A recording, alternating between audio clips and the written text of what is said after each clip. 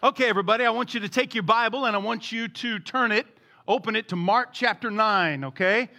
Go to Mark's Gospel. Sometimes I call them biographies because that's what they are. There are 4 of them that open up your New Testament: Matthew, Mark, Luke, and John. 4 men who chronicled the life, the teaching, the death and resurrection of Jesus Christ. Now, here's the part you may not know. Matthew wrote his gospel, Luke wrote his, and John wrote his, but Peter actually wrote the Gospel of Mark. It's called Mark because Mark penned it. Peter was a fisherman, probably didn't have a lot of writing and reading skills, but under the inspiration of God's Holy Spirit, he dictated the Gospel of Mark, and John Mark wrote it down. Each gospel portrays Jesus Christ in a slightly different way. For instance, the Gospel of John portrays Jesus as the Son of God. Jesus, according to John, was God in a human body. All right? Luke portrays Jesus as the Son of Man. Luke wants you to understand that Jesus was 100% human.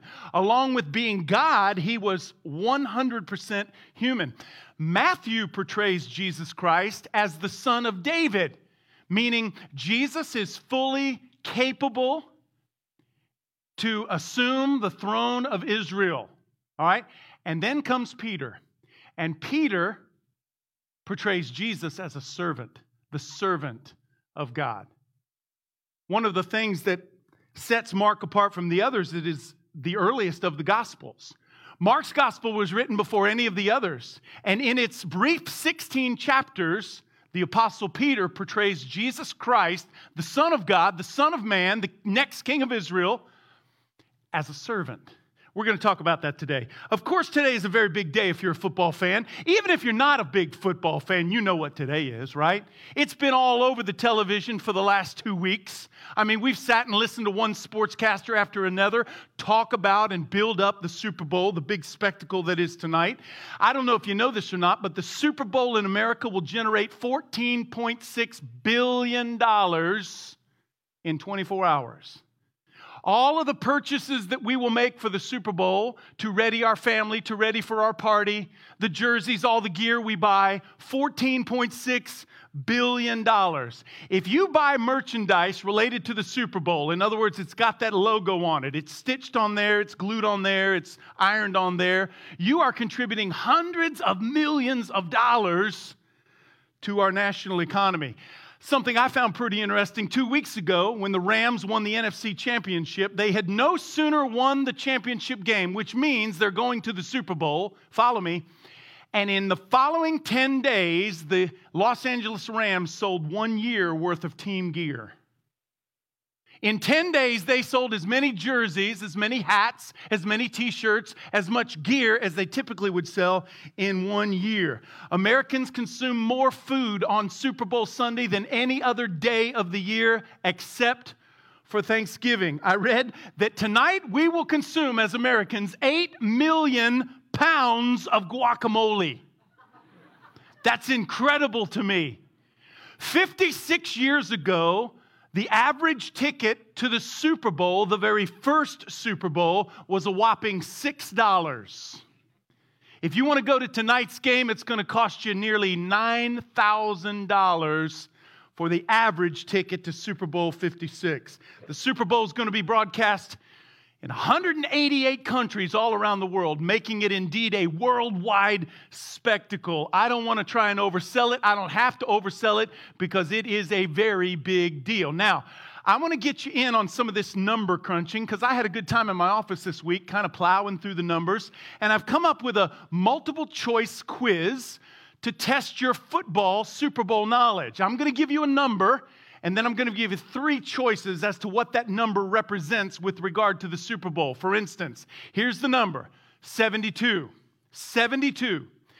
72 represents A, the number of times Tom Brady has played in the Super Bowl.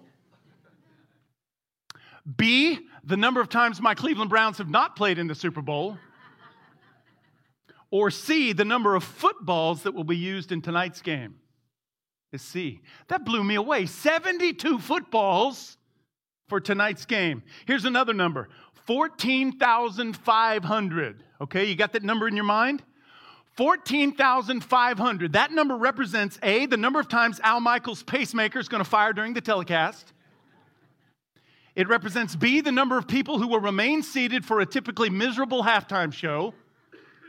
Or C, the tonnage of chips that will be consumed by Americans during the game. 14,500 tons of chips. That blows me away. All right, here's the last one. This is the biggest number of all. 27 billion. 27 billion. That represents A, the people in the world who've never heard of the Super Bowl. That represents B, the number of times Americans are going to scratch their heads trying to figure out what LVI means. Or C, that's the estimated calories consumed tonight in America during the telecast. 27 billion. You people eat way too much. Tonight's game is indeed a spectacle. Oh, for your information, I've used the term Super Bowl 9 times so far, if you're keeping track at home, all right? It's the biggest game of the year. It's the climax of the season. It's a gigantic spectacle, no doubt. Countless man-hours and superhuman heroic efforts are required to make a run for the Super Bowl. It's not easy to get to the big game, no matter how easy Tom Brady makes it look. The winners of tonight's game are going to be named world champions. It's going to change their life forever. It will change their destiny. The loser will have a solid year to ponder and consider what might have gone wrong. For at least a week now, I've turned on the NFL Network or ESPN, and the pundits have calculated, and they've demonstrated, and they've speculated, and they've cogitated, and they've meditated, trying to tell us who's going to win and why. And the majority of them will probably be wrong come Monday morning. I know 2 weeks ago when the Cincinnati Bengals defeated the Kansas City Chiefs, not one of the pregame announcers picked the Bengals to win. Imagine if you and I could be wrong in our jobs 50% of the time. I wonder if I'd even have a job left. Over and over and over, they've talked about what it takes to win, what it takes to make a champion. And the fact is, no one really knows. No one really knows exactly the blueprint, the formula, if you will, to make your team a world champion. The best we can do is speculate. The best we can do is guess. Well, that's not true when it comes to certain principles in your Bible. When it comes to greatness in the eyes of God, Jesus couldn't be more clear than he is in Mark chapter 9. It's going to sound very simple at the outset. Everybody can get it. But boy, it can be difficult to accomplish. I want you to read with me Mark chapter 9, beginning of verse 30. The Bible says they left that place. That's Jesus and the disciples. They left that place and they passed through Galilee. Jesus did not want anyone to know where they were because he was teaching his disciples. Jesus did this quite often. He'd find seclusion because he needed to make sure that his closest followers understood his mission. Jesus was telling them, this is what's going to happen, and this is what's going to happen to me, and this is how it's going to go. It was critical that they understood his mission. So again, he's doing it again. He said to them, the Son of Man, there's that term, is going to be delivered into the hands of sinful men. The Son of Man reflects his humanity. It's used 14 times in Mark's 16 chapters. Luke uses it more than 2 times that amount. Jesus was trying to emphasize his humanity. It originates back in the prophetic book of Daniel. Daniel used the term Son of Man to point to the coming Messiah, so Jesus used the term of himself, but it always points to his humanity. The fact that God, in human form, was going to experience humiliation, he was going to experience torture, suffering, and even death. They will kill him, and after 3 days he will rise. That's the mission. That's what he wanted the disciples to understand. But they didn't understand what he meant, and they were afraid to ask him about it.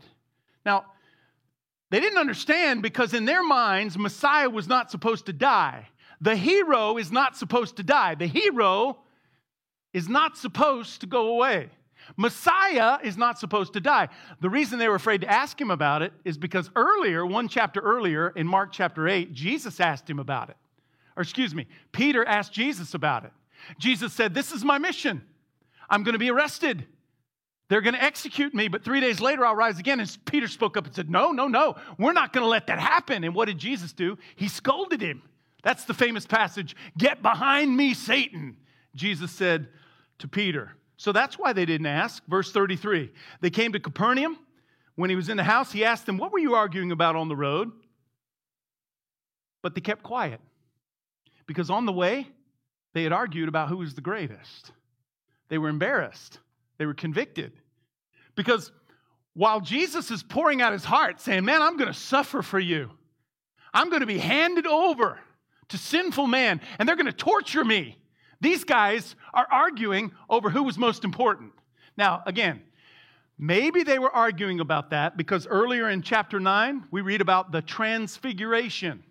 And only 3 of the disciples got to participate. Peter, James, and John were the only 3 of the disciples who got to witness the transfiguration. So maybe they assumed that because they had that special trip privilege, that somehow they were greater than the others. And so they're arguing as they're heading to their destination. Verse number 35, sitting down, Jesus called the 12 and said, "Anyone who wants to be the first must be the very last and the servant of all." Wait, read that again.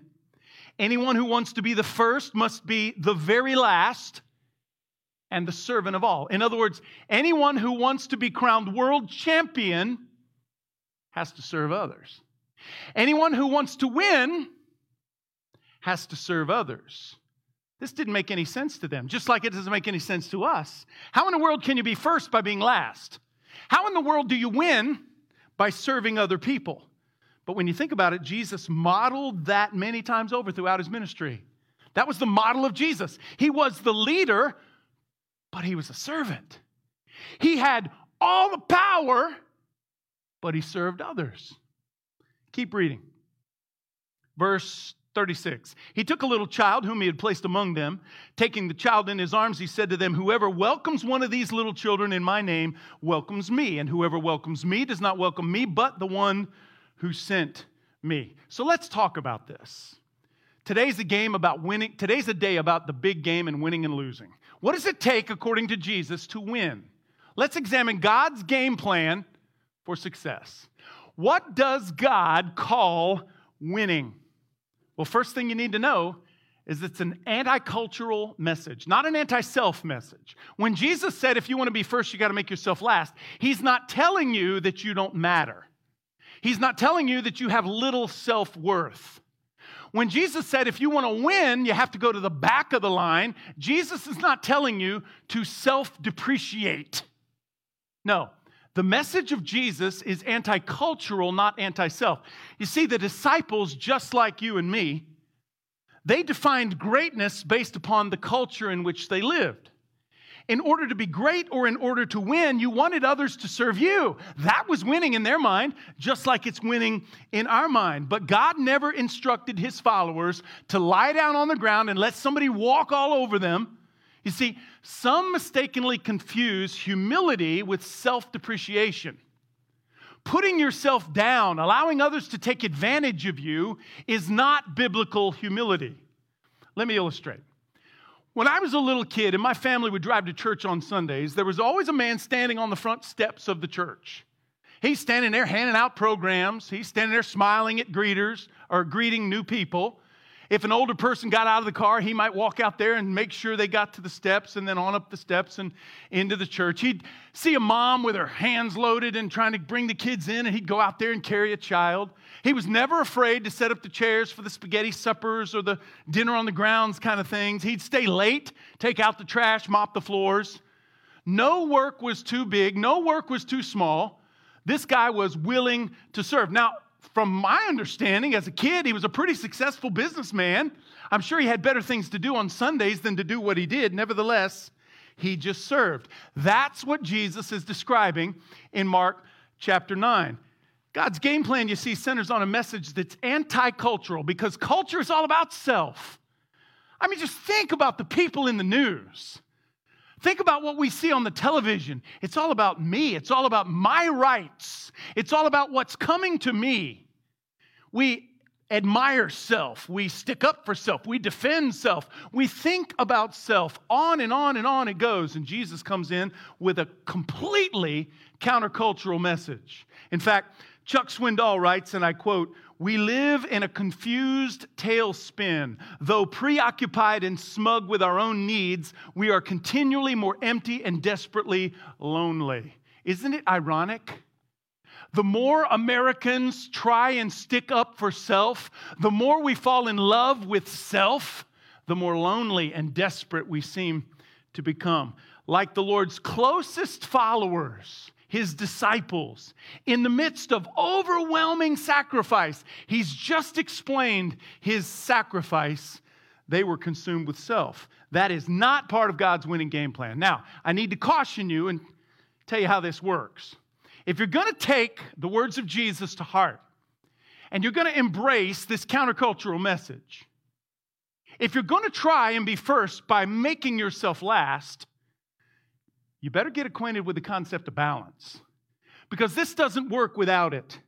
You see, so many answers to our questions involve or incorporate balance. How many times have you had a conversation about this or that, and finally you arrive at a conclusion, well, the only thing to do is to try and balance the two? In the church, we try and balance grace with truth, because sometimes people need grace. You got to be patient. You got to be flexible. You got to be willing to turn the other cheek, look the other way. That's grace. But sometimes people need to hear the truth. At this church, we try and balance outreach with spiritual development. We don't want outreach to overpower or overshadow spiritual development within the church. We don't want one to cancel out the other, so what do? We try and balance the two. Listen, church, when it comes to serving, if you're going to take Jesus at His word, you're going to have to learn to balance passion with commitment. That's how it's done. You see, sometimes you will serve because you're compassionate about what you're doing. I mean, you love the idea of working with children, so you sign up for Kids Jam. You love the idea of influencing students, so you drive a van on a ski trip. You love the idea of serving your church, so you sign up for the lawn crew. You love the idea of working with babies, so you spend 2 Sundays a month back there with our 2-year-olds. But passion doesn't do it all. Sometimes passion will carry you, but other times it's commitment.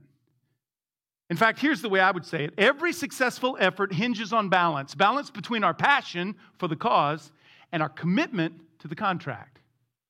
There are days when servants of Christ serve out of passion. They can't wait. But there are also days when they serve out of total 100% commitment. You see, your success at any endeavor, especially when it comes to serving others, is largely dependent upon the passion and the emotion you have for the cause or the mission, and then the commitment to be faithful and true to that cause. So, if we put all that together, here's what it looks like. Here's God's game plan. It's anti-cultural, and it requires a balanced attack. At this church, we've said for a long time that members at Grace are ministers. This church doesn't simply have 2 or 3 ministers on staff. We have hundreds of ministers. If you are a regular attender or a member of this church, I expect you to serve. We expect you to serve. It's one of the things that sets this work apart from others. Every Sunday, at any given moment, there are more than 130, maybe 150, pushing 150 service opportunities at Grace Community Church. That's from the nursery care to the lawn maintenance crew to small group leadership to working with our children to teaching. The list goes on and on and on. Those who take on that role, those who serve others, are seeking to balance their passion for the work with their commitment to the cause. Here's what Galatians 6 verse 9 says. Do not grow weary in doing good, because in the proper time you're going to reap a reward if you do not lose faith. Sometimes passion gets the job done. Sometimes commitment gets the job done. You know, after I graduated school and I came home to that same church, my home church in Florida, there's that guy standing there again. He's handing out programs and he's smiling and greeting people. I'm sure it bothered him when people tried to take advantage of his generosity. I'm sure it bothered him when he was called upon to clean up a mess in the children's bathroom. I'm sure it irritated him when somebody tried to get over on him by taking advantage of something. He would drive his van to the activities. He'd carry around people's kids, their students, their high schoolers. If the grass needed mowing or his business could assist the ministry of the church, he was always willing to help. I mean, for nearly 2 decades, I watched him serve. And not because he was always passionate about it, I'm sure, but because somehow he found the balance between the two. Now, why wouldn't you want to do that? Why wouldn't you want to jump in feet first? Everybody has good reasons for their uninvolvement. In fact, that's number 2. Our excuse for uninvolvement. The game plan itself reveals our reasons for remaining on the sideline. You see, there are loopholes. This is not a perfect process. The church is far from perfect, always has been, always will be. There are many, many people outside the church today who wouldn't set foot in here because a long time ago, someone like me in a church like this hurt them somehow. We got to change that. We got to fix that. There are good reasons people don't serve. Number 1, they've been hurt. Somebody took advantage of their generosity, so they just don't serve anymore. And quite frankly, I don't blame them. That's why we got to be careful not to take advantage of people who serve. Here's number 2. They've been ignored. They don't serve anymore because the recognition was being handed out, the applause was happening, and no one ever mentioned their name, and it hurt their feelings. Here's number 3. We don't serve because we've been frustrated.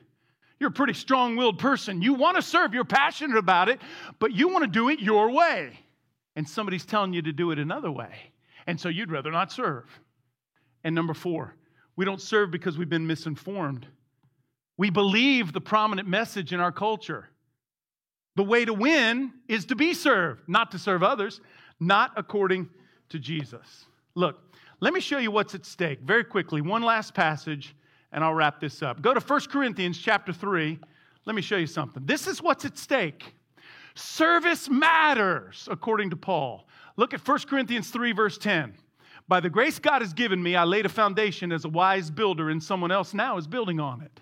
Paul went to Corinth. He started a church. He laid the foundation. When it could stand on its own, he left to start another, and now someone else is building on that same foundation. But each one should build with care, verse 11. For no one can lay the foundation other than the one that is laid, which is Jesus Christ. Verse 12.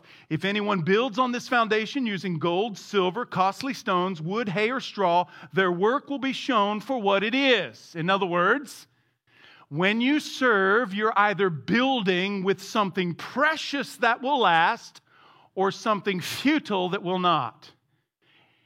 Their work will be shown for what it is because the day, capital D, will bring it to light. That is a reference to the judgment seat of Christ. That's not a heaven and hell judgment, the judgment seat of Christ. That is a service judgment. One day, every follower of Jesus Christ is going to stand before Jesus himself. And all our actions of service are going to be tried by fire at the judgment seat of Christ. And what remains becomes our reward. Keep reading. It will be revealed with fire, and the fire will test the quality of each person's work. If what he has built survives, then the builder will receive a reward. But if it is burned up, the builder will suffer loss, but yet will be saved, even though only as one escaping through the flames. According to Paul, there are rewards for serving. According to Paul, Jesus knew what he was talking about. The way to get ahead is to put yourself behind. The way to win is to serve others. Let me just highlight 4 quick things. Here's reward number 1. All rewards are the result of a conscious choice. That according to verse 13. If anyone chooses to build, you get the privilege of deciding what's most important in this one precious life. Jesus said serving is most important. Here's number 2. All rewards are based on quality, not quantity. Paul used that word himself, verse 13. The day is going to bring it to light. The fire will test the quality of each person's work. According to Jesus, serving others is quality work. And number 3, most rewards will be received in heaven, not on earth. The day, he wrote, is going to bring it to light. You may receive a reward here. You might receive a return now or soon based upon your willingness to serve someone else. I mean, it does feel kind of good to help someone, doesn't it? To serve others. But trust me, you will receive a grand eternal reward on that day. And number 4, no reward is postponed or will be forgotten. If what he has built, verse 14, survives, then he will receive his reward. No reward that's postponed, that we don't get now, is going to be forgotten. That means even the smallest gesture on your part to serve someone else, God has noticed. He wrote it down. You're going to be rewarded. According to Mark chapter 9, serving is the way to get ahead. Again, it seems counterintuitive to us. It doesn't make sense to us because, like many biblical principles that are true, it's countercultural. We live in a culture that serves self, not others. Serving others doesn't come naturally to most of us. If I talk to you about winning, for most of us, winning means getting to the front of the line as fast as possible and staying as long as possible. But not according to Jesus. According to Jesus, greatness is a race, not to the front of the line, but to the back. Greatness is a race to the back of the line. The man I've been referring to today, that I watched growing up serve others, just turned 86 years old last month. He belongs to another church now and has for a long time, but his MO is still the same. He mops the floors. He cleans up after your kids. He pulls bubble gum from the carpet. He cleans the windows. Anything that's needed or necessary, he's willing to serve. I got to be honest with you. I've never seen another man like this man. I love this man because this man is a servant, and that servant is my father. And for 27 years, I've stood in the spotlight at this church. I've stood on this stage and under these lights. But I'm sincere when I say one day, on the day that Paul describes, I'll probably take a back seat to him. Because he served his entire life just like Jesus commanded. Serving, or the life of serving others, isn't all it's cracked up to be. My Father can tell you it's a whole lot more. Let's pray.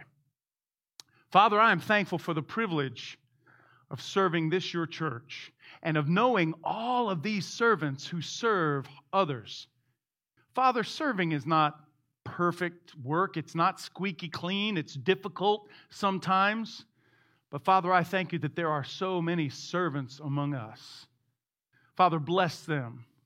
Encourage and guide them. Make this a church loaded full of servants, I pray. Go with us now to our homes. Bless our afternoons as we enjoy one another's presence. We pray it in Christ's name, amen. Hey, God bless you, Grace Community Church. Hope you enjoyed the game tonight. Go Rams.